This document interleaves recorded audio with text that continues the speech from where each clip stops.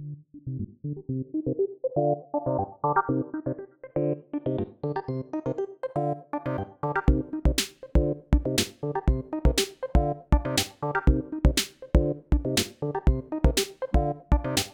everybody, welcome back to the Combat Chain. I'm your host, Patrick. Stop making aggro arachne try to work. It's not happening, Shaw. And with me as always is Adam. I don't always chill, but when I do, I chill insidiously. Philip Chuck. Adam, how are you doing today? It is becoming such a fun treat to see what you're going to come up with for the middle names each week. And you did not disappoint this week. Yeah, I'm doing great. I'm coming off, of course, the big win against Yuki on stream. Part of me does like feel conflicted because it was such a big upset for Team Stroopwafel. But a huge boon for Team Combat Chain as we were able to clinch a 2-0 clinch a series win, get up 2-0, and now Team Combat Chain is tied for first with Fab Chaos, the Greek team, going into the last week of the round robin. So this has been super fun. Excellent, and we'll talk more about FTC in just a moment. But first, I want to bring in our guest this week. He is a veteran caster and player of Magic the Gathering and Flesh and Blood. You can hear him alongside Ross Merriam on the MTG Rants podcast, and at Worlds, he became the personification of America. Fuck yeah. Tannon Grace, everybody. Tannon, welcome to the Combat Chain. How's it going, guys? Thanks for having me. Thanks for coming on. The one thing I forgot about is that you got the hair done. Mm-hmm. Tell me a little bit about the inspiration for going blonde before I talk about anything else here. Sure. So it's been quite a ride as a blonde. By the way, they do have more fun. It's confirmed. I've done this. It's fun not being recognized quite a bit. I don't know if you guys saw my Twitter the other day, but I was at a Magic event and someone actually came up to me and was like, "Has anyone ever told you look like Tannon Grace?" And I was like, "Yeah, all the time." Yeah, a complete Tony Hawk moment. Yeah, Tony Hawk treatment right there. Yeah, right. As for why it happened, it kind of was like a spur of the moment thing. I was like visiting some friends in Austin, Texas, and hanging out, and they heard about the idea of what I was going to do at Worlds of just wearing that suit, that you so eloquently mentioned, the America suit. And I was like, yeah, I just like kind of really wanted to lean into it. And someone's like, yeah, you should just dye your hair blonde.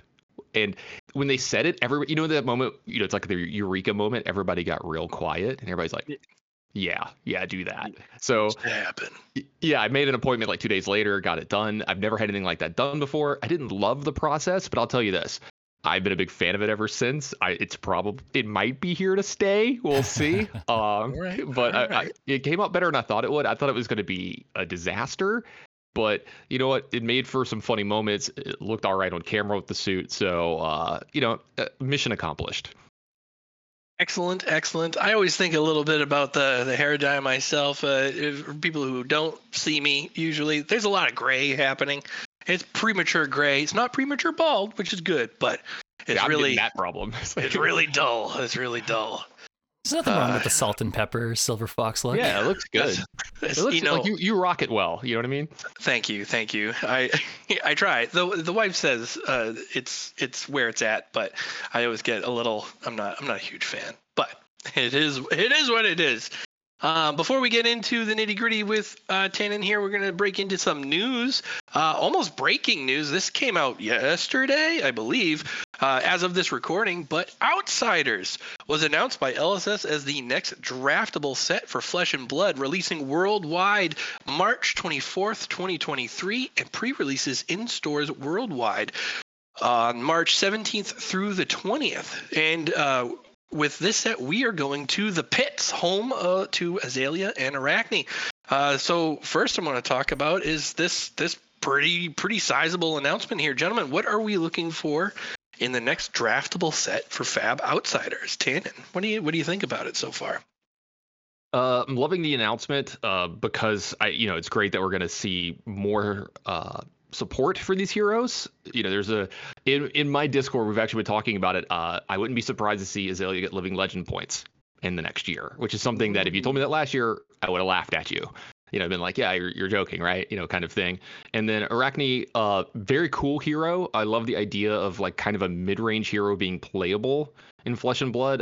Brian Gottlieb and I had a long discussion about this when it came out. He's been dropping hints about this for me for about a year now. He's like, we got something coming. We got something coming. You're gonna like it. And the fact that hopefully that is going to be good and playable with a little bit more support, because I think it needs that, is something that Fab is definitely needed for what you've seen happen in CC for the last few months now. It's either you're extremely aggro or extremely control, and like not much in between. And I like having that dichotomy kind of choice. So super excited. Adam, what do you think about Outsiders being announced? I'm super excited, and two things come to mind right away. One is I'm glad to see we're going to the pits. I'm glad to see that Arachne is likely going to get support right away. I know when we had Brian and Flake on, and we were talking about our first impressions of Arachne, and this is before we've played Arachne or anything like that. And I was saying, I just have a feeling the idea is not going to be fleshed out in one set, especially like to get all the support in a supplemental set. I just didn't think it was going to happen. And sure enough, at this point, we're hearing a lot of people say Arachne doesn't feel complete. I'm glad that LSS is right away going, no, we're going to give you some support. We're going to and rightfully so, they're going to draw it out over a couple sets. I think Viserai, if you think about it, Viserai to reach his full potential took 3 sets. He needed, of course, Arcane Rising. Then he needed, you got Sonata and Monarch.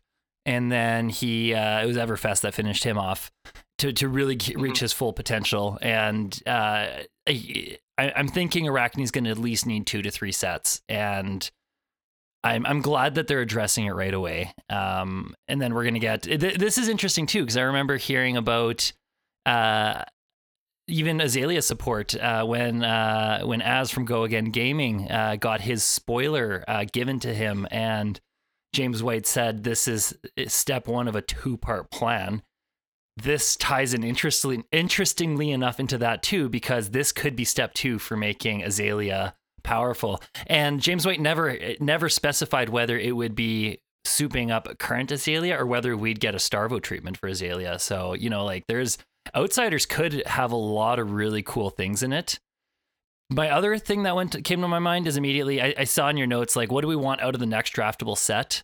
And the big thing I want out of this set for draftability is I want more agency in the games. I want to feel like my matchup isn't just decided based on who I chose to draft and whether I got paired up, or whether like where I'm seated in my pod just happens to line up with, if I'm on Phi and they're on Icelander, or if I'm on Icelander and they're on Droma. Like, yes, there is some ability to play around those matchups, and I do think that there's still more to Uprising draft than I think we've all given it credit for at this point. But I just want more agency in my games. I want to see them expand on the token concept, and maybe like Phoenix Flame and Helios Miter were a good first step, and I want to see what else they're going to do in that realm of just giving us a land station to work with to make our decks a little more balanced and usable in draft. Maybe make it not as punishing. A land station is a term I haven't heard in a little bit here. Tannon, expand a little bit on what you might be looking for in the next draft set in terms of the actual gameplay of drafting, especially compared to, as Adam said, to Uprising being so aggressive and seem to be so linear in your picking here. What does Outsiders need to kind of break out of that shell? So that's a really good question, and I really like this one because limited is probably my favorite way to play games. Like, I was a huge drafter in Magic, still do to this day. Love Cube, love drafting. It's my favorite way to play. Tales of Aria is an absolute masterpiece, in my opinion. I think that format, yes, while it has, there's some small things here or there, right? And Sealed was like, nothing's perfect, but I thought the set was amazing. Like, your picks mattered. You felt like you had more agency. You felt like, the biggest problem I've always had with drafting in Fab is like, after I figure out what hero I'm in, 2 or 3 picks into my pack, I feel like I don't make decisions anymore, especially in Uprising. A lot of this got really, really brought to the forefront in Uprising. So what I'm looking for in this set is something with a little more agency. You kind of alluded to that yourself there in your answer, that your answer was really great. You kind of hit the nail on the head for me and what I want, where I want to feel like what I'm doing matters more when I'm drafting. Maybe I have a little more freedom, maybe a little bit of a shake up. I'm not sure what. I'm not a game designer. There's a reason why I don't work for LSS, right? But I know when something isn't fully working. While I do think Uprising was better than I gave it credit for initially, there was some kind of doom and gloom. I think overall it's not going to go down as like my favorite draft set of all time, or probably even close. It might have had something to do with the fact that we had to do it so much at the high level over and over again. But I'm just looking for that. I'm looking for 3 or 4 playable heroes that have a good A beats B, B beats C, but C beats A kind of thing. So like you said, it isn't like you immediately sit down and you're like, well, I'm playing against this hero and they're getting to go first, so well, this sucks. Or I got to go second in the Phi mirror, so I won. It was like that easy, kind of thing. And just a little more agency for the players, I think, is a big deal. And hopefully we get that. I've heard some good initial rumblings. I've heard that as well. We have, I think we all have our ears very closely attached to Gottlieb's ass at this point, trying to figure out sure, yeah. just any slip of the tongue here. Every time I talk to him, I try to like zip in the question to see if he'll mess up and like break NDA for a second. He's so good. He's like that lawyer training comes out. Yeah. I don't know what it is. He's so good. So. What would we prefer to see here?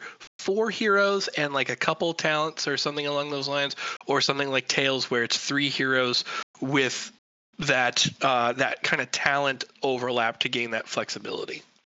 I think I'd like to see what happens with 4. We've done the 3 and 3 thing before, which I remember when we started drafting that people were worried. They were like, "Oh, there's only 3 heroes." I'm like, "Well, technically there's 6."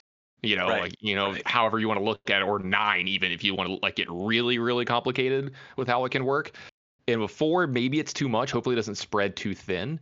So like it just matters like what's the generic count in the set, what's the overlap count, because like that's where you start getting the nitty gritty and it gets difficult. But yeah, just that. Like you're like either one for me is great.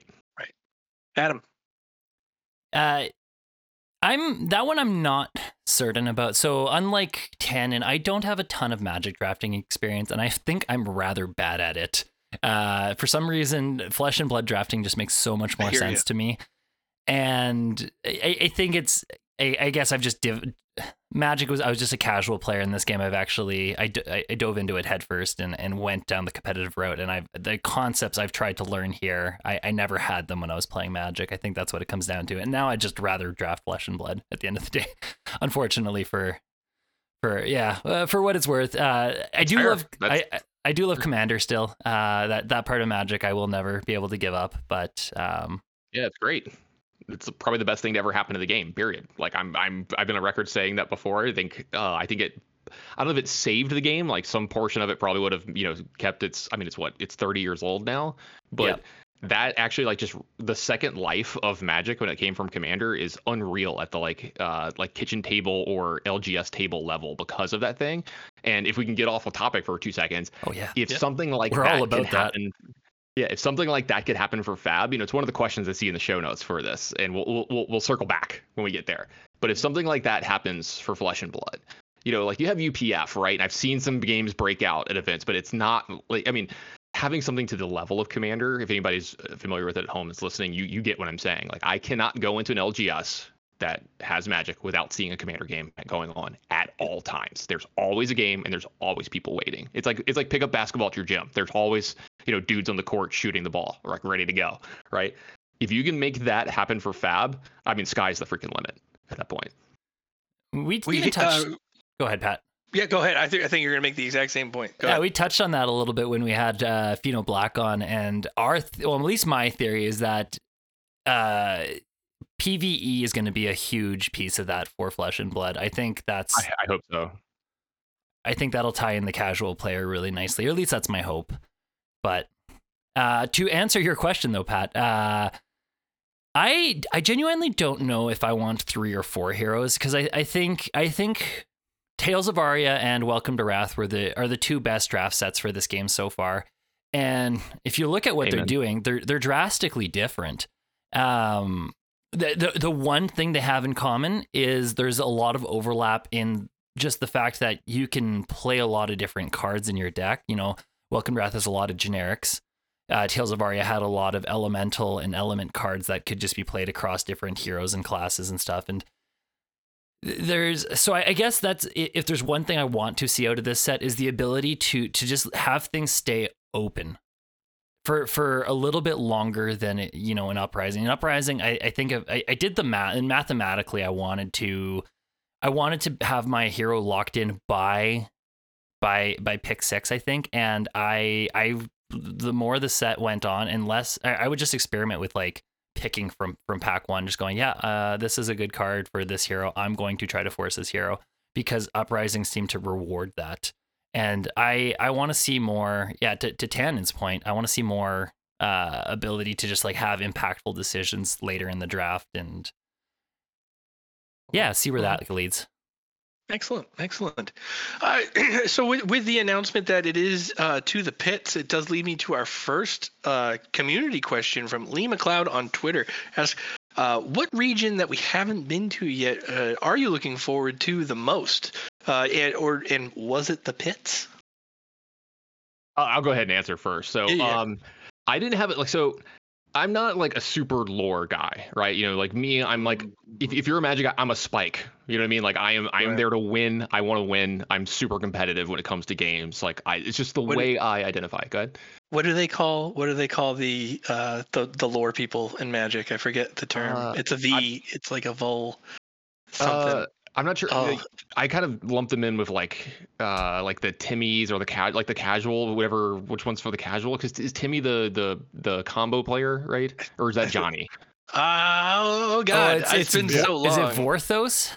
Yes. Yeah, sure. That's it. Yes. The Vorthos is the lore people. Sure. So they're that. So like I'm not super big on the lore. So for me, anywhere with something new going on is great, right? But I'm actually going to turn this on its head a little bit on the answer, because one of the things I want to do is I'm actually super looking forward to the first time we have like a real return set. Like, in Magic, they've had like Return to Ravnica, right? Or like something remastered. The first time we like go back to somewhere, and like, we've gotten a second Bravo, right? But we go somewhere and it's like, well, you don't have Chain anymore. Well, here's Chain, comma, blah, blah, blah. Here's the other Chain that's playable now. Here's Fixed Chain. And then like, here's a new Light Illusionist, like we get to kind of return to a thing, and they get to learn from the first thing, what worked, what didn't, what did we want to change and do that. So that's actually my big one. So it's like an answer for a non-answer. No, you know what? That is good, because I just got more goosebumps thinking about Return to Wraith than I did about Outsiders. Yeah. Great name, right? Can we return to Wraith though? We never left it. Well, sure. Hey, return to Welcome to Wraith. How about that? Oh, it's terrible. It's a mouthful. Excellent. Fab Team Cup, Adam. We touched on it at the beginning here, but let's dive in a little bit here. FTC Combat Chain news. What do you got? All right, so super exciting stuff going on so far in the league. It's actually funny, Jesse, the commissioner, and I were talking about this behind the scenes about how even though it's a cup, we've all just defaulted to calling it a league. And that seems to be sticking, so that's kind of funny. We are in week 3 of the round robin, the final week, and we are looking towards the elimination rounds at this point. And players right now are playing to kind of figure out where they're going to sit whether they're going to, I think for the most part, the decisions for most teams as to who's going to, well, no, there's a few divs where the middle pack teams still kind of haven't decided yet. We're going to go through the standings here in just a second, but yes, the teams are at this point either playing to get into the top 16 or to just get better seeding on the top 16. So looking at the top here in Div 1, we've got two teams we've got two teams that are both tied for, not tied for, they're like just about neck and neck for first and second place. The Hyperloops, featuring, of course, Joe Cologne. And then we've got Team Chowub. So they're both sitting neck and neck at a match record of 2-0. A game record, Hyperloops have that just beat by 1 one game. So a very tight race for the first and second seed in Div 1. In Div 2, we've got, once again, this time around, Team Gold. They've got the match record 2-0 locked up, and the only 2-0 at this point in that div. So as long as they can kind of keep their, interestingly enough, Team Ascent in second place has the same game record as Team Gold. They're both tied at 6-4. So Team Gold, I think, does have the first place seeding locked up unless something goes drastically wrong for them. Playing for the second seed in that div, we've got Hometown Ascent and the Runaways. They are both tied at a 1-1 record, and they are actually playing each other this week. So that's a spicy little matchup to decide Div 2. In Div 3, we've got Team Jin and Tunic holding down the 2-0 record with a 7-3 game record. The race for second place is between Team Dice Commando and Team Separatist Union, both tied at a record of 1-1. Team Dice Commando has a 5-5 game record. Separatist Union 4-6. So Separatist Union does have, well, I guess, yeah, that one, it'll come down to whoever wins the series there. In Div 4, we've got Team Belgium at a 2-0 record. The tiebreakers there, Team Sneep versus Team Brazil.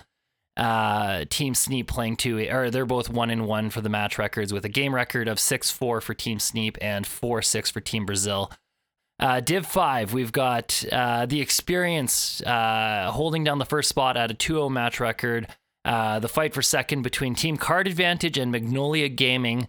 Some big names on both those teams. So they're both tied 1-1 playing for that second seed spot, unless, once again, something goes seriously wrong for the Experience. Div 6, we've got the Card Guys in first place. Everyone knows the Card Guys. They've got the 2-0 match record with an impressive 8-2 game record. So if they can have a really good week here, week 3. Let's see, who are they playing? This is Div. They are facing the Clout Chasers. Okay, and friends of the pod, Clout Chasers. Yeah, and Clout Chasers, they've had an unfortunate season. Like I believe they're 0-2 currently, and that does not represent their skill level. I haven't had a chance to catch their games, but just, yeah, you're it's breaking the news to me as well as the audience, so this is terrible news for me to hear. Super unfortunate for them. But in Div 6, Kayfabe Cards, who's got a friend of the channel, Flake, is tied 1-1 with. By the way, sorry, Kayfabe. Go Kayfabe. Okay. Yeah, I'm a big fan of Kayfabe Cards. Yeah. Yeah, no, good guys. They are. They're playing for that likely that the second place in Div 6. They're playing against the Invaders, I believe. Mm-hmm. No, that's an Asian Pacific team. Yes, the Invaders are Asian Pacific, either Malaysia or Indonesia. I'm not certain which it is, but another solid, a lot of talent on the Invaders as well. In Div 7, we have yours truly, Team Combat Chain, in 2-0 match record. However, Team Fab Chaos, the Greek team, has also been playing really well and has a 2-0 record. Both teams are tied at a 6-4 game record. So this, we're playing for first place seeding at this point, and it's gonna, all the marbles are gonna see who emerges victorious. And then in the in the last div, we have Team Blue Pitch in the 2-0 slot, first place, with once again an impressive 8-2 game record. And then for playing it out for second, unless something goes terribly wrong for Blue Pitch, it'll be Team Rocket or Indie Arsenal.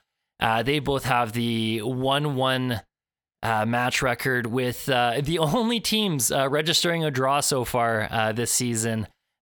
Team Rocket at a game record of 5-4-1 and Indie Arsenal 4-5-1. So they're going to be playing it out for that second place spot in Div 8. Beyond that, We are just looking towards the top 16 at this point. I can say we just had a few meetings behind the scenes this weekend. We are really excited. I'm finding myself just increasingly involved in the administrative side of things, and it's been super fun. But we're planning big things for the top 16. We can kind of allude to there may be some stakes on the line at the end of the day. We're working on figuring out the logistics right now because there was no buy-in. Unfortunately, it just took us a little more time to figure it out. But I can say Travis from Fab Foundry is working really hard with that, putting his blood, sweat, and tears into giving the players something to play for. So that's super exciting. And I'll cap it off with we are planning streams. Yeah, we've got Wednesday, Friday, and we're going to do a special Sunday stream this week to announce the top 16. We've got some special stuff that we're going to be announcing during that Sunday stream. But we do have Michael Hamilton on Wednesday that we're going to be featuring, and capping that off with a Joe Cologne match. So that's going to be a really good Wednesday night. Still figuring out the Friday night matches at this point, though. Excellent. Tannon, 32 teams. What was the best name that you heard out of those? That might be the first time you were hearing some of those. I imagine. Gin and Tunic. Yeah, Gin. Yeah, that's. I don't know if you saw me, but I was holding back a giggle when you had said I like that one a lot. There is also I do think this one's good, Team Big Deck Energy. Yes, that was great too. I'm a big fan of those. Yeah.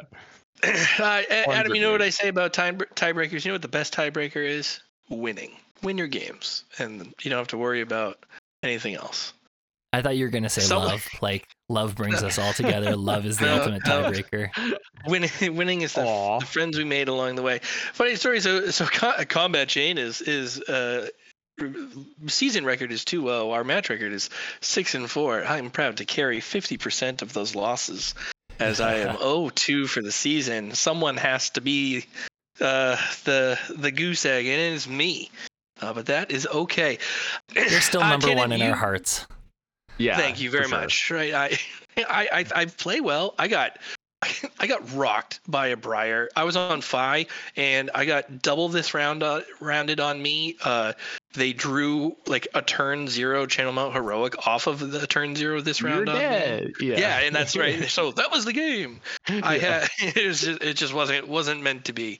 But Tannon, the online bracket style tournament scene is not foreign to you, as the Goliath Gauntlet just wrapped up here with the finals being the shocking to a lot of people Majin Bay versus DM Armada. Give us a little retrospective here on the Goliath Gauntlet and your thoughts and perhaps a look into the future of Goliath Gauntlet tournaments. Tell you what, I'll do all of that, and I'll even drop some a nugget here that hasn't been announced publicly yet about that. But I actually hear from you two first, and spare my feelings. If you didn't like something, tell me. How did you?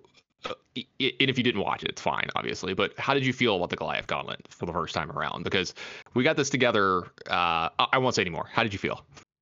Well, I'll tell you what. Not only when this came out, we were so ready. We ran the if you saw the Goliath Gauntlet pregame bracketology special, that was us. So we were raring to go. I completely forgot y'all. Yeah, I'm sorry. So it was we weren't combat chaining it up. We were just doing like it was just So we put that video out. But we were ready to go, and it was good. I think what we expected to happen in terms of the quality of player inversely proportionate to their quality of cam setup was right about where we thought it was, but that cleaned itself up into the second rounds. Otherwise, they were good games. If nothing else, I think the most exciting and kind of shocking part was, like, not to crap on DM, but like he built himself up. There was a story there that Stephen Cookus, like, against all odds, was making it happen and just shocking the world. Ethan Mansant taking on Pablo Pintor, like that was a genuinely exciting moment to see Leviah go off and do a thing and watch. At the time you had arguably one of the greatest players in the world actively right there going, I cannot stop this monster of a deck. And it was almost like a proof of concept for Ethan, right? It was like a great coming out party. farewell almost, because at the same time he was really kind of sunsetting his time there. But I think the games were great. The commentary was good. It was awesome to get Mitch Leslie and you and and Flake, and we had Hayden Dale jumped on, and it was done really well, right? And no matter what you do, if you give it the respect and like prestige that you want it to, you can feel that as it comes out. And I thought that came across really well all the way through to the finals. Thank you very much, Adam. I loved the concept right away. To me, the part of what makes, and even in part of what is causing me to have so much fun with running the Fab Team Cup content stuff is creating fan bases and giving people something to buy into for this game. We've talked about it a lot on the Combat Chain about what's it going to take for this game to be successful long term, and I think there's enough of us, like the competitive player base, and we've got content creators and game celebrity. I'm trying to think of the right word. Yeah, I'm going to go with game celebrities that, these people that have all bought in and have, we believe in this thing, but we still, in the grand scheme of things, we have to get the so many casual players to buy in, and things like becoming fans of pro players or like PvE or just so many different things like that are going to lead that. And I think things like the Goliath Gauntlet help that, because casual players are the one who are going to, consume the most content, and this is such a good piece of content to give to them. So, I thought you guys did a bang up job. The narratives were really well spun, and it was a lot of fun. Well, thank you very much. I really appreciate the kind words from both of you. Yeah, that's exactly what we were trying to do. That was a lot of like our inner mission statement, was the fact that we wanted to be able to humanize the player a little bit more. Bring it into your forefront. And at the level at which we did it, and the speed at which we did it and all this stuff, it hadn't really been done before. There was like definitely some open, there's some cups and stuff going on, but it's not put out for that kind of consumption, kind of thing. And I was like, it all started one day. Mitch Leslie, or Uber, as I like to call him, Uber shouts, if you think that if you have anything nice to say about me as a commentator, he is 10 times the person I am in this space. In fact, he's like, if I have a coach and someone that I talk to about stuff, that's actually who I go to. He's literally sat down with me before and watched rounds of me doing commentary of Magic, of Flesh and Blood, and like just sat there and talked to me about it, like giving me coaching on it. And that's out of the goodness of his heart, and it was free for him to do that for me. And for if you were to go out and find coaching for that, you're looking at something extremely expensive for him, because he's one of the top commentators in the world in this space. He just happens to really like this game, and he and I are actually been friends for years, going back. And I remember one day I was like, hey, mate, you might like this game, come try it out, and he's like, yeah, I absolutely love this game, Flesh and Blood. So he just got super into it. He got Doa into it, who in turn got into this. So we're just sitting around one day, we're chatting. We're on the Discord that doesn't exist. I'm sure you've heard of that joke. We have one ourselves. Sure, right? And it's funny because like we all play Overwatch together, and that's mostly what he's known for, right? He's like the main caster in the Overwatch League, that huge thing on YouTube. Like they dwarf they were the most watched, I think, channel on YouTube gaming this year by like a margin, which is huge. Like they're bigger than like Tim the Tat Man and some of these guys, they're making millions and millions of dollars and stuff. So anyway, we're just sitting around one day, we're chatting. Millions of dollars. Tim the Tat Man is a millionaire. Yes. Oh man, like many times over. I just know him from TikTok videos. I didn't know. Just the contract he probably got to switch from Twitch to YouTube gaming. They probably offered him I would assume like $4 million just to switch over. Like that's just off the top of my head. It had to be a big number. Anyway, because like I heard what like Ninja and them got to switch over to. What was the platform that only survived for like 6 months? Remember they had like that other platform. It was YouTube Gaming, but no, there was another one that like all anyway, I can't think of the name of it. I know what you're talking about. Anyway, we're all sitting around, and we kind of just like came to this idea organically that like none of this has ever happened. There's room in this, and Uber was like really pushing it, and so we're all sitting there, and we're all kind of like the idea man. We always have great ideas, but you need that one person to kind of like push and execute the idea. So I decided just to like, pulled my britches up, and I emailed a bunch of people at LSS. I was like, hey, we have this idea. And I want you to understand how long it took to get all this off the ground and to work correctly. This was well before New Jersey that all this was going on. And I had an in-person meeting with some of them in New Jersey, told them my ideas, and it was mostly questions of like, what can't we do? Like, what do we need to, avoid stepping on your toes? What can we say? What can we not say? Will you guys help us? Like, et cetera, et cetera. And they were extremely supportive of us, but they wanted to make sure that they didn't exhibit any favoritism. They're like, we can't really like provide you a prize. We can't provide you with like, points or anything like that. We can't make it like, that kind of thing. Yep. And so I was like very understanding, right? And they were like, yeah, we wish you guys the best. It was really funny after the first episode aired, or like literally it was that night that it aired. I got DMs and emails from like 4 different people at LSS, and they're just like, okay, how do we help more now? Like once they saw the first episode, they were like, oh, this is what's going on, kind of thing, which was great. And everyone behind the scenes really worked their ass off in their own particular way. Like, Mitch did a lot of heavy lifting with the commentary, as well as Flake did, because like I took a big step back from that. I was very busy. I was in the middle of like moving. I didn't have a good internet connection where I was at. And, like you could see it. I think like if you really watch closely, you could tell you could barely see me. My connection's not great. I busted my ass getting the league together, getting everybody together. Wrangling 16 gamers together and making them find the right time to play. You get what I'm going at here. It's not easy. Oh yeah, yep. And but everybody was absolutely great, by the way. Everyone that competed in the event was just top notch. It was super easy. They were all excited. Everyone was like, we would have done this for free.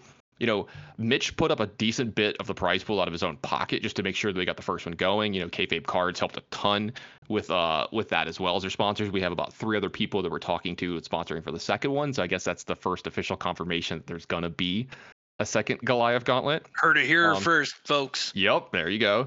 LSS and PGS definitely like really stepped up towards the end there for us with adding the extra prize in, which I think it's in the mail right now, like physically in the mail right now, going out to Majin. He got for anybody who doesn't know, he got a gold foil Goliath Gauntlet from LSS, but we sent it to Matt Rogers' grading company. They graded it. They put it in a slab, and it says Goliath Gauntlet Champion on the slab, like initial that's Goliath awesome. Gauntlet Champion. So he's got a custom gold foil Goliath Gauntlet for winning the first one. I can't guarantee that we'll be able to do that for all of them. It's extremely not cheap. They helped us out a ton with that, obviously, and we have to work within our own means, because none of us made $1 off of this, by the way.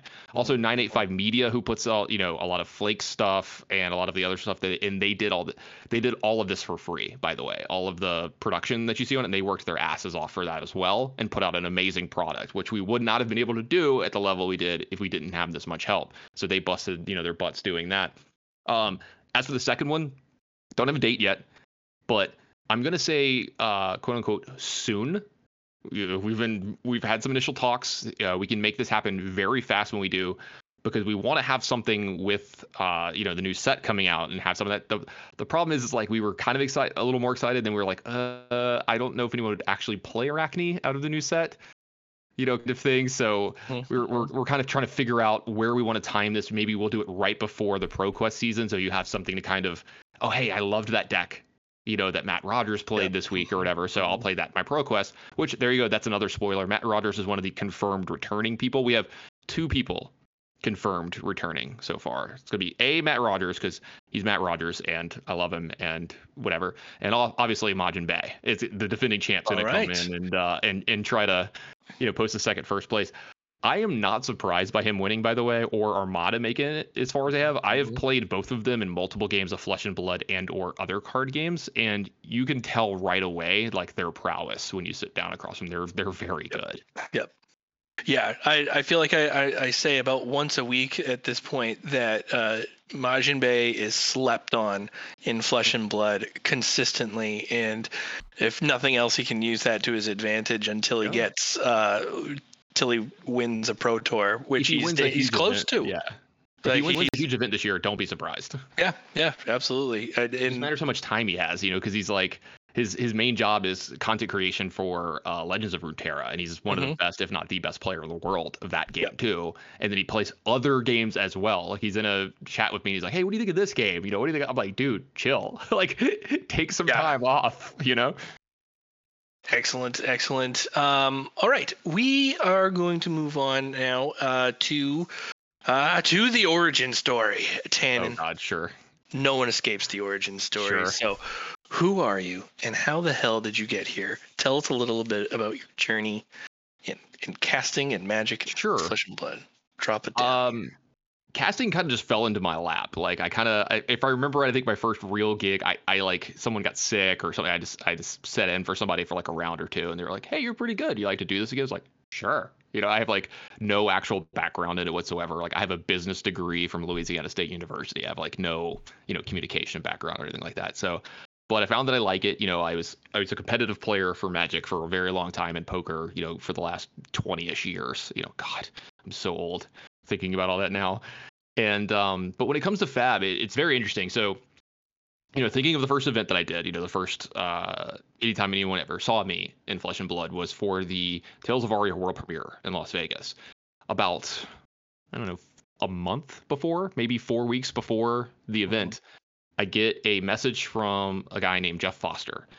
Everyone at home probably doesn't know that name, but you've seen infinite of his work.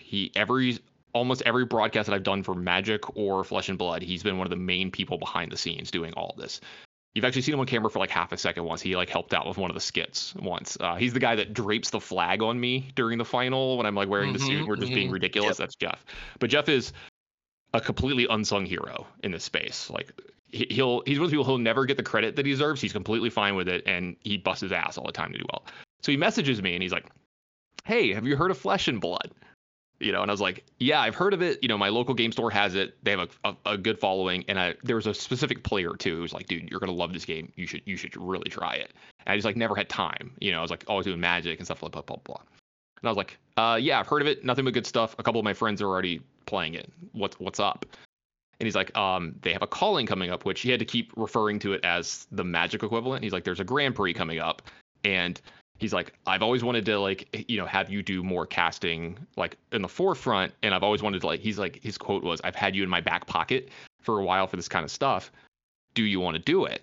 And I was like, "Okay, like, where is it?" He's like, "It's Vegas." I was like, "Okay, you've got me already." It's in Vegas. Sure. He's like, "It's in 4 weeks. Can you learn the game in that time?" And I remember in my mind thinking, yeah, how hard could it be? Right? Like this can't be that hard. So it's like, yeah, sure. So I get off the talk with him. We talk time and stuff. I like, go to look, I can book flights, whatever, blah, blah, blah. And I go and Google, like, I'm like, if anybody here, plays Magic, there's like the Magic Online client, there's Arena and all that stuff. And I was like, I'm just going to download the Arena client for Flesh and Blood, and I'll just be the best player in the world in like 2 weeks, right? Easy peasy. I'll just play 10 hours a day for like 5 days straight. I'll be amazing. And I start Googling, and I keep Googling, and I realize I made a mistake. I was like, this is going to be very difficult. So I had to learn how to play physically. I only had like 3 weeks to do it, or 2.5 weeks. It was like some very small amount of time. And at the time I lived in Baton Rouge, Louisiana, and we got hit by a hurricane. So I lost power for a week and like couldn't leave my house. And they sent me some stuff in the mail. So I was like playing with Blitz decks, but they sent me like Chain and Prism. So like trying to learn the game off. And I was like, what is going on? I don't know what any of this does. So eventually, I got through a bunch of videos. I learned Chain going into the event because I was like, look, that's going to be half the matches. So I might as well know one hero pretty well and stuff. And I cannot say enough how much Red Zone and DM Armada saved my ass on that event and like really carried me and stuff. And I was like very, very, thankful. But it was really funny. So like, I show up the day before and I sign up for the pre-release and I'm like playing in the pre-release. And by the way, this community is great. Everybody's like introducing themselves, asking me what's going on. Like, hey, are you playing tomorrow? I'm like, no, I can't play tomorrow. And I kept like trying to like talk around it, but they'd be like, oh, well, why not? I'm like, oh, I'm working the event. And they're like, oh, are you a judge or something? I'm like, no, I'm like doing commentary for the thing. And one person was just like, well, it was, I swear, this is like my first round opponent. And they're like, you're doing commentary? It's amazing. How long have you been playing? And I'm like, this is my first game. And they're like, what? I'm like, I've actually never played like a real game. I've watched the game a bunch. I've like learned how to play. I've learned the decks, but this is my first actual game of Flesh and Blood. And he like tried to go really slow. I'm like, no, I'm good. Like you can play the game. Like we played. So I got to play a few rounds. Played some more of the constructed games, and then the rest is history. It was pretty great too, because like they had told me, they're like, there's 4 callings this year. We're gonna give you a try at the first one, and then we'll see from there what happens. And then it was like halfway through day 1, they're like, hey, do you just want to do all of them? I'm like, yes, like just sign me up for everything. James White like DM'd me that day on Twitter, and like I got like tears in my eyes, man. He was just like so thankful for, he DMs me after like almost every event, man. He's so great. This community is so amazing. And I mean, that's kind of the origin story. You can go back a bajillion years for, Magic and poker and video games and all that stuff. But that's the origin story for Flesh and Blood. And that's what we're here to talk about, right? It is. You say that. I am curious because I know you Sure. as the caster, but not as the player. So Sure. do give me a little bit of your pedigree here on You want, like, a Magic and resume? poker. Yeah. Sure. Drop the stats. Sure. Let me see if I can remember most of the. So I've played and qualified for like dozens of pro tours in Magic. I think my biggest finish in a Magic Pro Tour, I think a top 16 one, like nothing super great. I have some really high finishes in GPs, which are callings for Magic. I have some top 8s or whatever. There was another circuit you could play on, which is the SCG circuit, which has put on some events here in Fab. I have a dozen top 8s of SCG Opens. These events generally have like over 1,000 players in them, and I did pretty well on that circuit for a few years when I was like competitive. I was on and off a professional poker player for a very long time. I got into it at a very young age. Played online a lot. I lived in Vegas for like 5 years. Mm-hmm.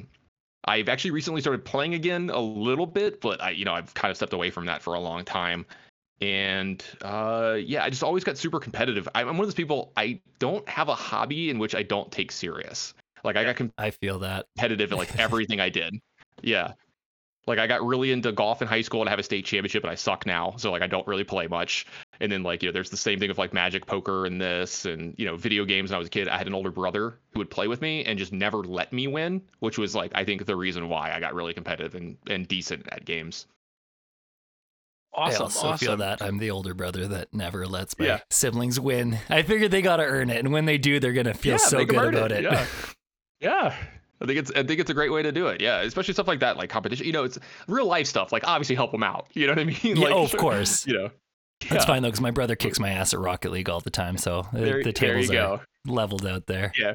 My brother stopped playing with me at one point. He's like, "Yeah, this isn't fun for me anymore." I'm the middle child, so I was the black sheep. that? No one wanted to play with me. No one wanted to play with you. That's No.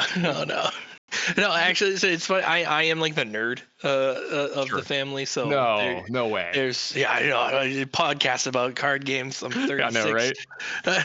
So I was the gamer. No one else was. My brothers on either side were like athletes. My whole family is athletics. There's like pro athletes on like my mother and father's side. What happened to you? Everyone's tall. I got every recessive gene. I got the short gene. That was it. I got everything bad. It happened. But yeah, everyone's my family functions are like 6'4" people, and then it's just like, hey guys, hey, Yeah, all right. How's the weather up there? Yeah. Flesh and blood, anyone? And it's just, no one quite understands. But that's all right. So Tannon, you've been a Magic the Gathering man for some time now, so you have a unique perspective in the TCG world. We're gonna get into competitive card games right now, and the conflict or lack thereof between Wizards and LSS here. Are Wizards and LSS jockeying for the same competitive space now?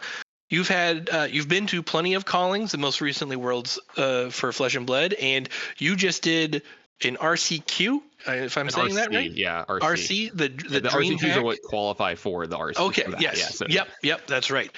For Magic, there's a million little things for all the different games, and they're so close. I don't know how I keep up with them, honestly. So how are these events comparing to each other in terms of both like morale, feel, scope, scale? How is Flesh and Blood faring against Magic the Gathering, especially since the resurgence of organized play, so to speak, with Wizards? That's the most important thing. The last thing you said. Organized play is back for Wizards. I'm not going to mince words. Overall, it kind of stinks in comparison to what we had. But it's players are just so keen on doing anything and competing in any way that they're like eating it up. They're like, yeah, this is great, and I'm like, it could be better, But we could always ask for more. Are they competing in the same space? Yes, it's definitely a thing. Like you definitely see tons of crossovers. If you look at, it's really funny. I had a local player. And he told me, like, when I got into it, he's like, you Magic players, you're not just going to come into Flesh and Blood and rule like you do in Magic with your net decking and stuff. Like, he said all that stuff. And it's funny. If you look at all the best players in the world, they're all Magic players. And, I'm not saying you had to, but like a lot of them came from that, they have that pedigree, that have that base that comes from it. So they are competing against each other. And you're seeing some actually take steps back. I think of a lot of the Canadian players that were very, very good, the Isaac Krutz, the D-Roots, those kind of guys, they're taking steps back from Fab and going maybe possibly back into Magic a little bit. I think there is space for both of them to succeed together. I think there's space for both of them to succeed at the same time. And I think LSS and Fab did an awesome job at doing so under I don't know if the conditions could have been worse for Fab. For sure. Talk about doing the best thing you can with the least that you've got, because nothing could have been worse for Fab than what happened over the last, the climate of the planet in the last 3 years, right? Mm-hmm. And rightfully so, they did as much as they could to, be as respectful as possible with everything, but they had to get their product out there. They had to survive, right? And it was a big boon for them, I think, is the fact that, they were the first competitive outlet really for physical card games for a while to come at like that scale. And I thought it was a huge thing and a huge feather in their cap for them. And I think they're doing a great job. I think this is really the year. Like this year right now is going to be the most telling year. The follow up to what happened this year. What happened this year that happened. And I'm saying the next year coming up. It's going to be the most telling thing. And I think they're going to nail it. I mean, I have the utmost faith in LSS and all of its employees, because when it comes down to it, they're us. Like right. James, Chris, all these guys, I've met them, I've talked to them, I've had dinner with them multiple times. I have never felt so welcome. I have never been thanked so much in my life. And they're gamers. Like they play the damn game. They don't have some CEO just trying to turn bigger profits every quarter like we do at other companies, which I'm not going to name, but you can guess, that just sit there and keep throwing more product in your face every 5 minutes. This one it's just a bunch of people who actually care about the product and care about you as an individual and want you to have the best experience possible. One of the problems is anytime something doesn't go right or they have to kind of change something, you don't see it right away. So think about Magic or Flesh and Blood, these sets that you're seeing, the new set that we're going to see in a couple months, right? When we're going to the pits, that set was done months and months and months ago. Right. The initial talks of this was a year ago. So when something has to change, you're going to see a little bit of a lag on it. So, things are going to get better this year. I'm expecting better organized play overall. When I say we, I'm using LSS in there. I do not work for LSS. I'm going to remind everybody at home, I'm a contractor. But when I say we, it's like we could have been better overall. LSS could be better, being more proactive, telling you a little bit ahead of time, like when events are happening, where they're at. You could kind of, get your schedule down a little bit better. We could all ask her. People are feeling that a little bit right now as we speak. Yep. And I assume we're getting it. We're going to use this hashtag again soon. I assume we're getting all this soon. So, we're kind of waiting for that with the Goliath Gauntlet and stuff as well. But when it comes to it, this one just feels different to me. I've been around a bunch of the games. I've seen all the flash in the pans. I remember Versus Card Game and some of these other ones that were huge. You look at Gwent, talking about Flake. He just did the World Championships for that, and I think that game's done. I think they're actually done. I think there's no more competitive play beyond this. I hope I'm not dropping a nugget that I'm not supposed to know there. But, I've seen this stuff. I've seen the flash in the pan. I've seen the ones go away, and this one feels different to me. It feels like it's got the right people behind it. Mistakes will be made. Are they perfect? No. I mean, no one ever is, but they're going to do the best job they can, and I have full faith in them. Now, you just put a pretty good bow on it, but I do want to get it out here. Sure. The next community question this is Clark Jansen on the Discord. Since Tannon has been involved in TCGs for many years as a player, podcaster, and I'd be interested to hear if he thinks Flesh and Blood has long-term staying power and why or why not. I think you spelled out the why here, but a concrete is Fab here to stay? Yes, I firmly believe that. I actually own cards, right? I own decks. I mean, I wouldn't be investing money if I didn't. I wouldn't be investing as much time into the game if I didn't believe in it. The biggest thing for me kind of circles back again to what we were talking about earlier. You need that casual outlet a little bit more. They're doing more and more with that, and I fully expect something to happen in this year coming up that really cements that. You guys talking about PPE and some stuff. I fully expect us to be blown away by something, right? Something actually concrete, something because you have to give people more than just this like competitive outlet, because honestly, like armories overall are hurting just a little bit right now. There's not a lot going on. There's not a lot of new stuff going on, and the same players are winning a lot, right? Like this game has a little less variance than some of the other games. So like if you have a local guy that's really good, it's going to be hard to beat that person, kind of thing. So maybe a different outlet for some of these kitchen table people, because here's the thing. The kind of player that I am when it comes to Magic or Flesh and Blood, take away the casting part, take away the production part. I'm the spikiest of spikes. Like I want to win a damn Pro Tour.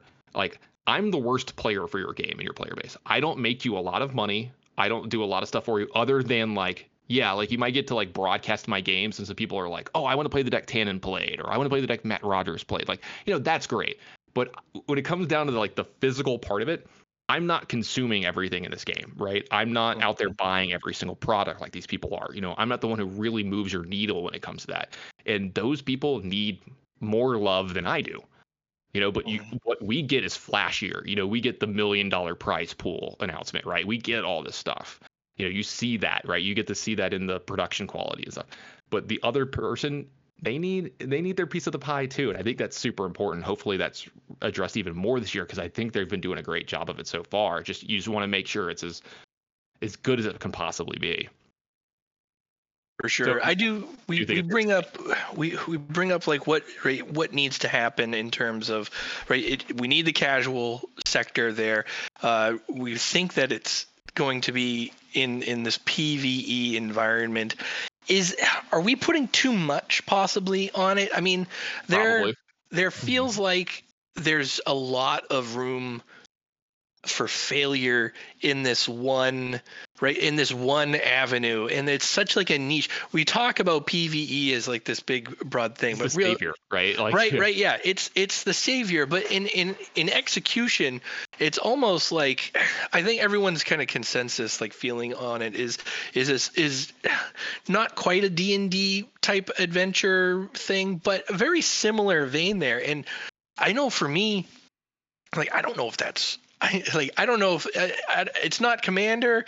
I'm not a big UPF guy. I don't know if this, at least in the execution of like a game master in front of me, guiding something along is going to be it for me. But do you have any ideas of what, like for you, what would you want out of that casual kitchen table style format?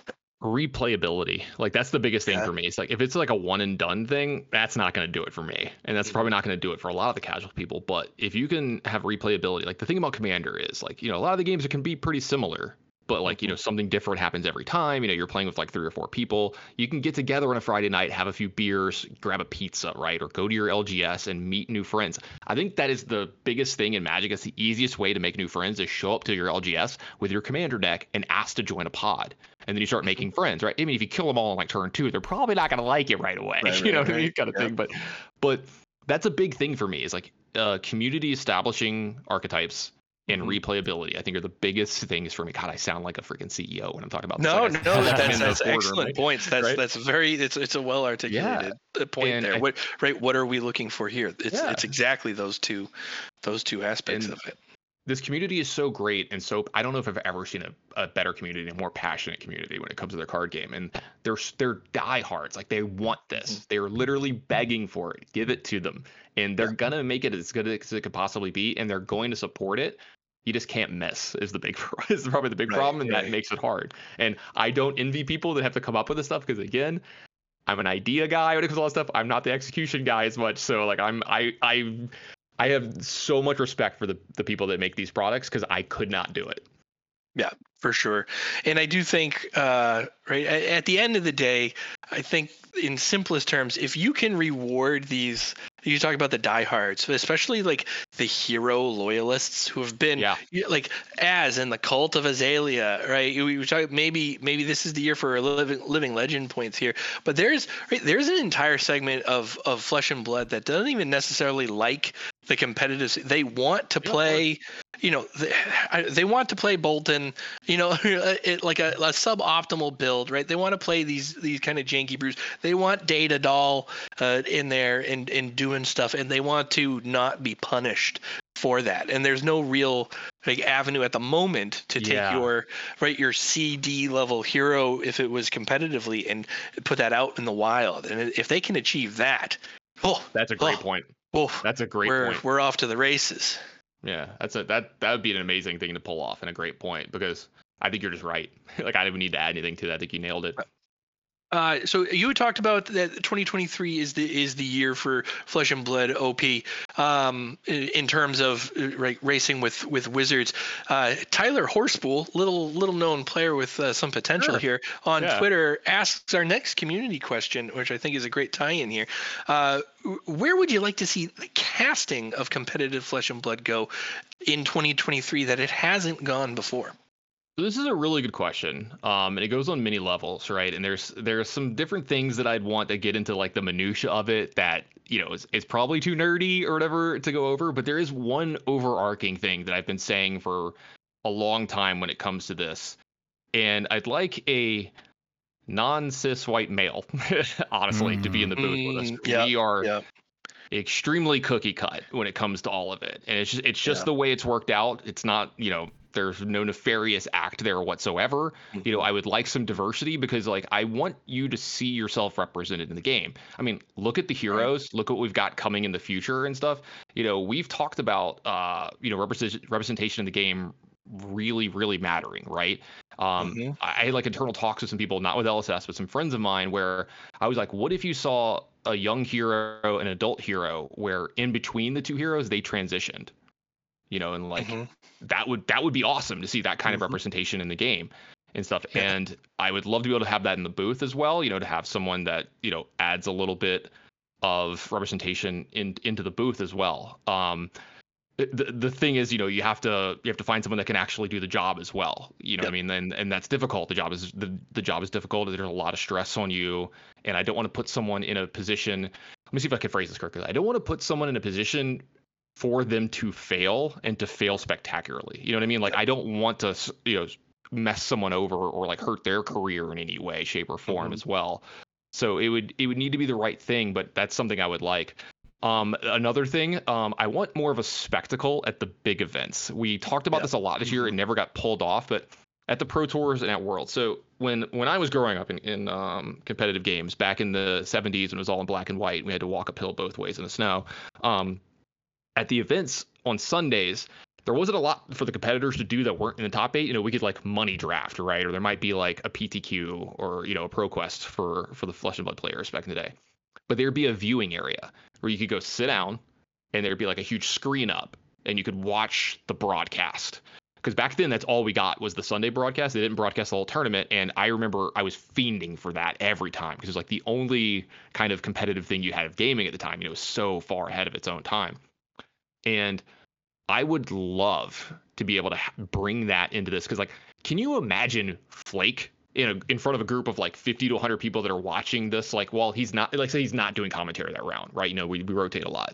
Can you imagine Flake working a crowd at Worlds or at a Pro Tour? Dude, he's so good at that, right? He's like, can you imagine him like asking questions? Like, he's maybe got a mic. We have to be on the other side of the room, obviously, for competitive integrity's sake. But he's like throwing packs to people. There's a popcorn machine. Like, how hard is it to get a popcorn machine or something, right? Or just a snack bar for people. And like, can you imagine like me and y'all two, like, we're just sitting there in between rounds, like I'm not casting, and we're just like crack a beer or something to watch a top 8 match, and we get to just talk about it and hang out. Because like y'all saw the picture that I put up on Twitter the other day of like, when we were watching in the top 8, we had 50 people, 100 people like crowded around our booth, like watching the finals, because they couldn't see it, physically over there, because there was too many people in the way, and they wanted to be able to see what was going on. And I'm not gonna lie, that was one of the coolest experiences of my career, because like I didn't realize it until I saw like I think it was Gottlieb was with me. He kind of looks over, and I saw his eyes get big, and I turn, and there's just a mass of people around us. And I was like, oh God, like I didn't even know this was going on. That was so cool. So like, I want everybody at home to have that feeling and be able to experience that, because, going to these things is fun for people, right? Like, it's a vacation type thing. Like, it's a destination. It's fun. You get to see your artists, right? You get to see the cosplayers. You get to see your favorite players. You get to hang out with your friends, right? You get to go play UPF with Armada, or you get to go play UPF with Red Zone Rogue. By the way, that guy is a champion when it comes to his people and the community. Like, he was just playing with everybody. I never saw a guy not playing with people that whole weekend in Worlds. And I want everyone to have their outlet, right? And if you're there competitively, like you played in Worlds, like, go sit down and enjoy it. Crack open a brew, grab yourself a water, whatever it is you want, go get a coffee and watch it. And I think that would be great to be able to share that and bring everybody together with that a little bit more and kind of celebrate what's going on at the event a little bit. Make it more of an event type thing. Mm-hmm, mm-hmm. I think one of the I grew up on Magic, right? Grew up on the Pro Tour, and in the heyday of the Pro Tour for me was like ESPN2, right? Oh, I remember that. Yeah. So good. And everything from the like you had a cover, like you had your play-by-play, but you had like your kind of your what am I trying to say here? The coverage desk, like afterward, like in I've been between, asking for that for a while too. So you'd have 4 or 5 like talking heads at a desk, like in on the interludes talking and like conversing. The Sunday morning football stuff before all the games were like exactly. Got the panel, and all the way down to like the showdown area, like your big match is like it is by itself. It is in a big, it's on the stage of the amphitheater. The table was built for it, the whole 9 yards. There's another thing there that an idea that I've had. This one's a little harder to execute, but I've thought about having the feature match area in a spot where you had like it would be normally like on the floor, like as it is, and you'd have walkways erected around it where people could like walk by, but you're raised up off the ground, like stairs would lead, kind of like the judge area in the front, like it's up off the ground, like 5 or 6 or 7 feet. So when you're walking by, you can look down on the match and see what's going on. It leads to a couple little things here or there that you have to worry about, but it would be a cool experience where you could see everything, because it's hard to see what's going on. Like, we would love to have TVs right by the feature match area. If anybody's been there, so you can see the match more than like the 10 people standing up next to it can. But there's a lot to worry about competitive integrity as well. In France, you saw the players wore the headsets because they were really worried about that, because we did have a television and the casters we were a foot from them. We were so close to these people. So they were wearing the white noise headsets and stuff. So everything comes with its challenges, but I would love all these ideas to get executed. It's just there's a lot to it. There's a lot of moving parts. All right. Speaking of Worlds and glorious moments, Worlds was known for 2 things and 2 things only: Michael Hamilton becoming the undisputed GOAT, and your fucking outfit. So I'm just gonna tie this into our next community questions, and there's 2 of them. One is from James Curry. I may have stolen. I'll be completely transparent with our audience. I posted the community questions everywhere, and on Facebook, I got comments, not questions. I solicited questions. I turned those comments into questions. Sure. And so one such transformation is from James Curry on Facebook, who, paraphrase, says, Tannon's outfit became as much a part of the World's Championships of Flesh and Blood as the games being played. Where did the inspiration come for his now iconic dress, and how did he get all the pieces to pull it off? I'm gonna follow this up with Anthony Zacella on Twitter adds, at Worlds, did you have on American flag boxers too? And if so, prove it. Okay, I'm gonna try to go through piece by piece. Let's start with how I got the pieces to pull it off. So I had to order the suit online. Making sure it fit was difficult because I went to like 5 different local places, including like those the Halloween places that pop up around. Yeah, Spirit of Halloween. Yep. Yeah, sure. I went to those because I was like, they have Halloween costumes that are American flag suits. 0, like there was just none anywhere. So eventually I like ordered like 2 or 3 different things on Amazon. The first one to show up fit perfectly, which is the one you saw. By the way, that suit was scratchy as hell and not comfortable to wear. Looked it. Yep. So I just returned the other ones. I ordered the bandana and the shades separately, so you can find all this stuff on Amazon. I think they really tied the whole outfit together, kind of thing. Yep. I had an actual tie for it, but that didn't make it onto coverage. And then the idea for it, I don't know, it was kind of spontaneous. Like it just came up with some people. Like I was like, I wanted to do something. So again, mentioning Flake. Flake is so funny, right? Like he's just like when I talk about this a lot. There's a main reason we don't get on camera a lot together. Is he and I are kind of the same person. Like we're both like the play-by-play host, and the other people play off of us. So it's hard to have us in the booth at the same time. Also, it's really funny when it is because he's so funny just effortlessly, and I'm kind of like the straight man is what it's referred to in media as like the serious like hey, let's move on point A to point B to point C, like do the thing. And I have my moments, right? I might say an odd thing here or there, but I wanted to do something, right? Because I'm a kidder too. Like I joke with people a lot. I'm just pretty serious when I'm in the booth. That's just how I am. I got my inspiration growing up from like ESPN and sports broadcasters, and you're very rigid, when it comes to that stuff. And I just wanted to have some fun, and this just kind of happened spontaneously. It ended up working out, and then I remember the Discord. I remember like one of my best friends, Brian Basoko. He's on Team Kayfabe. He might even be playing in the league that you're in. I'm not sure if he's in the He actually is. Yes. Okay. I couldn't remember if he was active or not. Because I know not the whole team plays, if I'm right. And he and I are like super good. We've been great friends for like 15 years, right? Like we've taken many car rides together across the country for stuff. And I was like, hey, I'm gonna turn my camera on. I tried on something. Tell me how it looks. And I turned on the camera and I was wearing the outfit with the shades that you saw. And he just died laughing. Like he just lost it. He's like, what is that? I'm like, I think I'm gonna wear this at Worlds. And he was just like, yes, it's absolutely perfect. And so I just wanted to have some fun with that whole thing. As for did I have on flag boxers? I wear briefs. I wear boxer briefs or whatever. Flag briefs then. Yeah.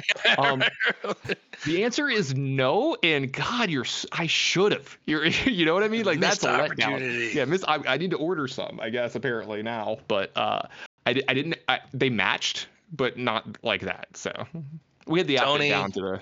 Tony, sorry to disappoint here. Yeah, sorry, Tony. You're just gonna have to live without that mental image, or with it, I know, or yeah, you know what? Not here to kink shame anybody.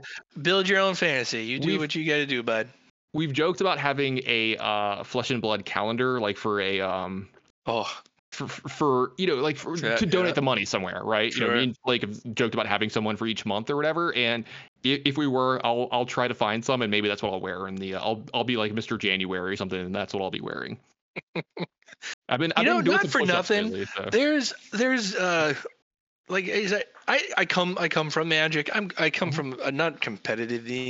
I'm a commander guy mostly, but I tried. I've been playing for 20 plus years. Flesh and Blood, if nothing else, has a very healthy looking player base here. There's some big guys and girls hanging around there, but like there are people who take care of themselves that would be perfect for a calendar shoot. I think much more in a much more concentrated effort than maybe in the Magic world. I don't know. Maybe it's just my bias towards there, but you get like the Tarak Patels. You don't get a lot of those. He's a good-looking man. Yeah, he's a handsome guy. Yeah. I'm a big fan of his. He and I have known each other for a very long time. Like I was so happy for him when he won nationals. I wish there was a camera backstage. I like freaking form tackled him when he won. I believe it. So speaking of handsome individuals, you posted a picture earlier. You alluded to it just a moment ago, where you and Gottlieb are casting, and everyone's kind of coming in around you, and you are in full suit. And that would be enough to really center the eye in the image until you look over to the left, and there is Aaron Az from Go Again Gaming just smoldering right into the lens and takes the whole thing over. You can't not see him as soon as you lock eyes with him.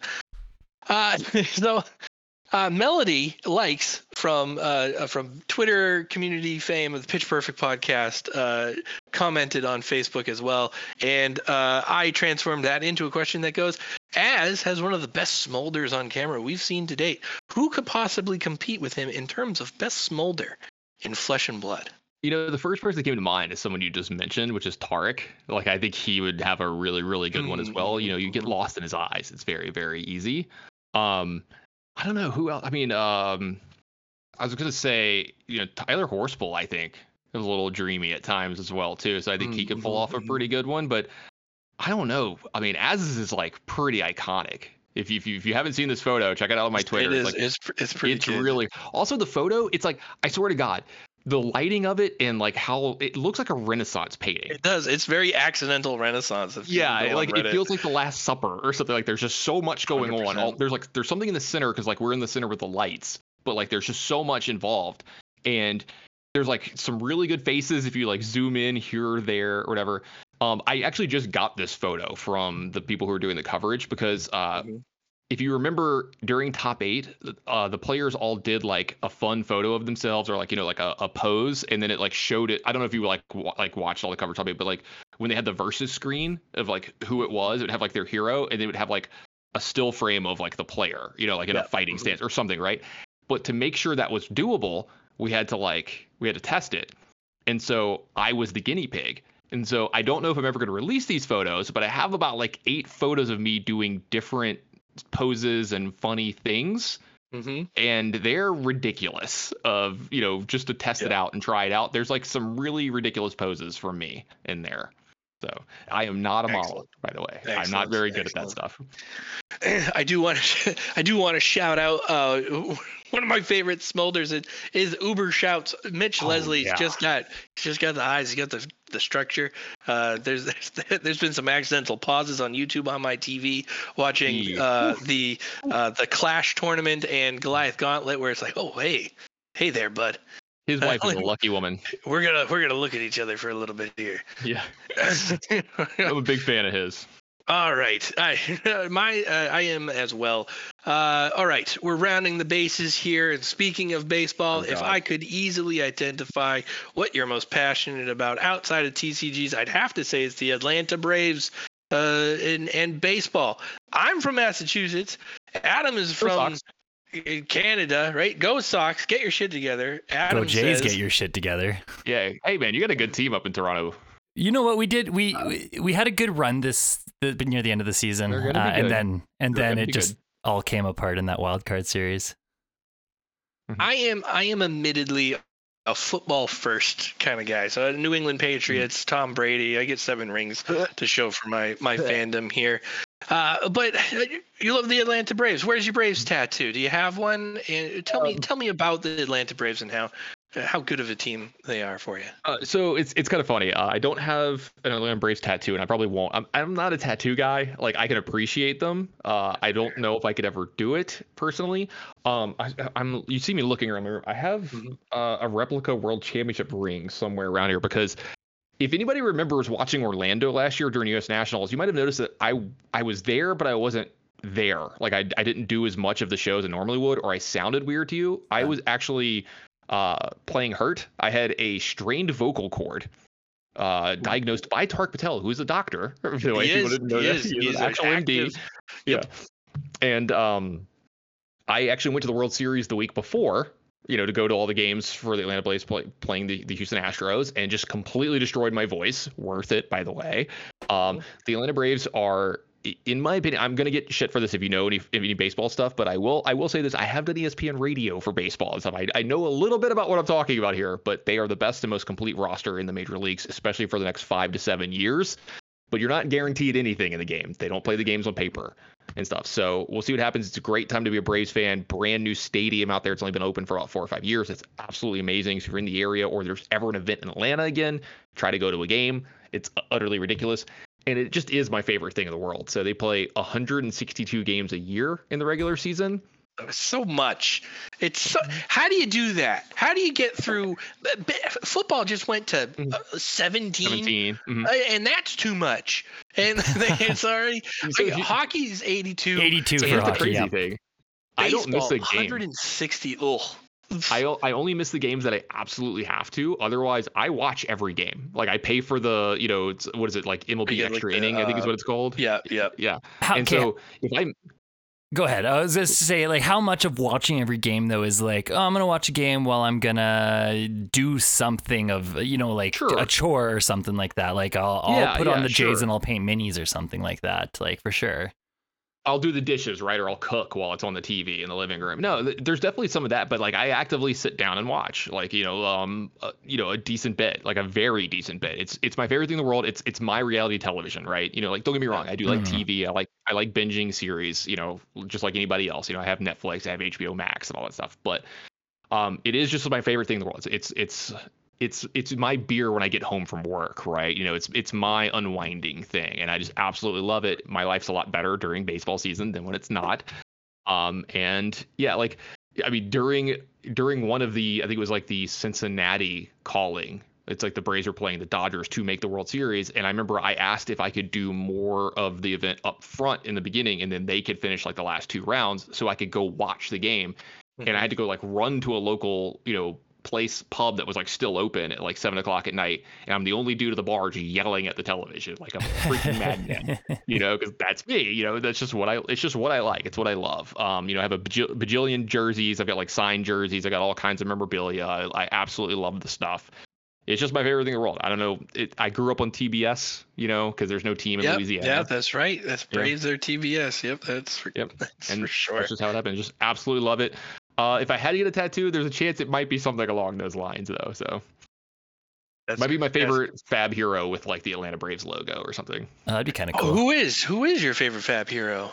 I am a Runeblade stan. I think Briar is my favorite hero of all time, closely followed by Oldhim.